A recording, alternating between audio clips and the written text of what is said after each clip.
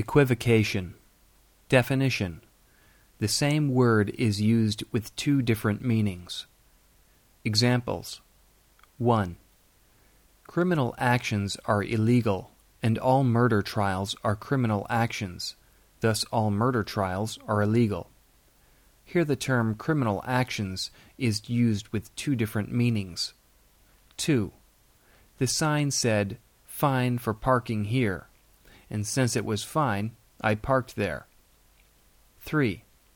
All child murderers are inhuman, thus no child murderer is human. 4.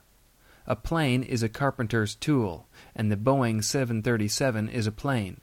Hence, the Boeing 737 is a carpenter's tool. Proof.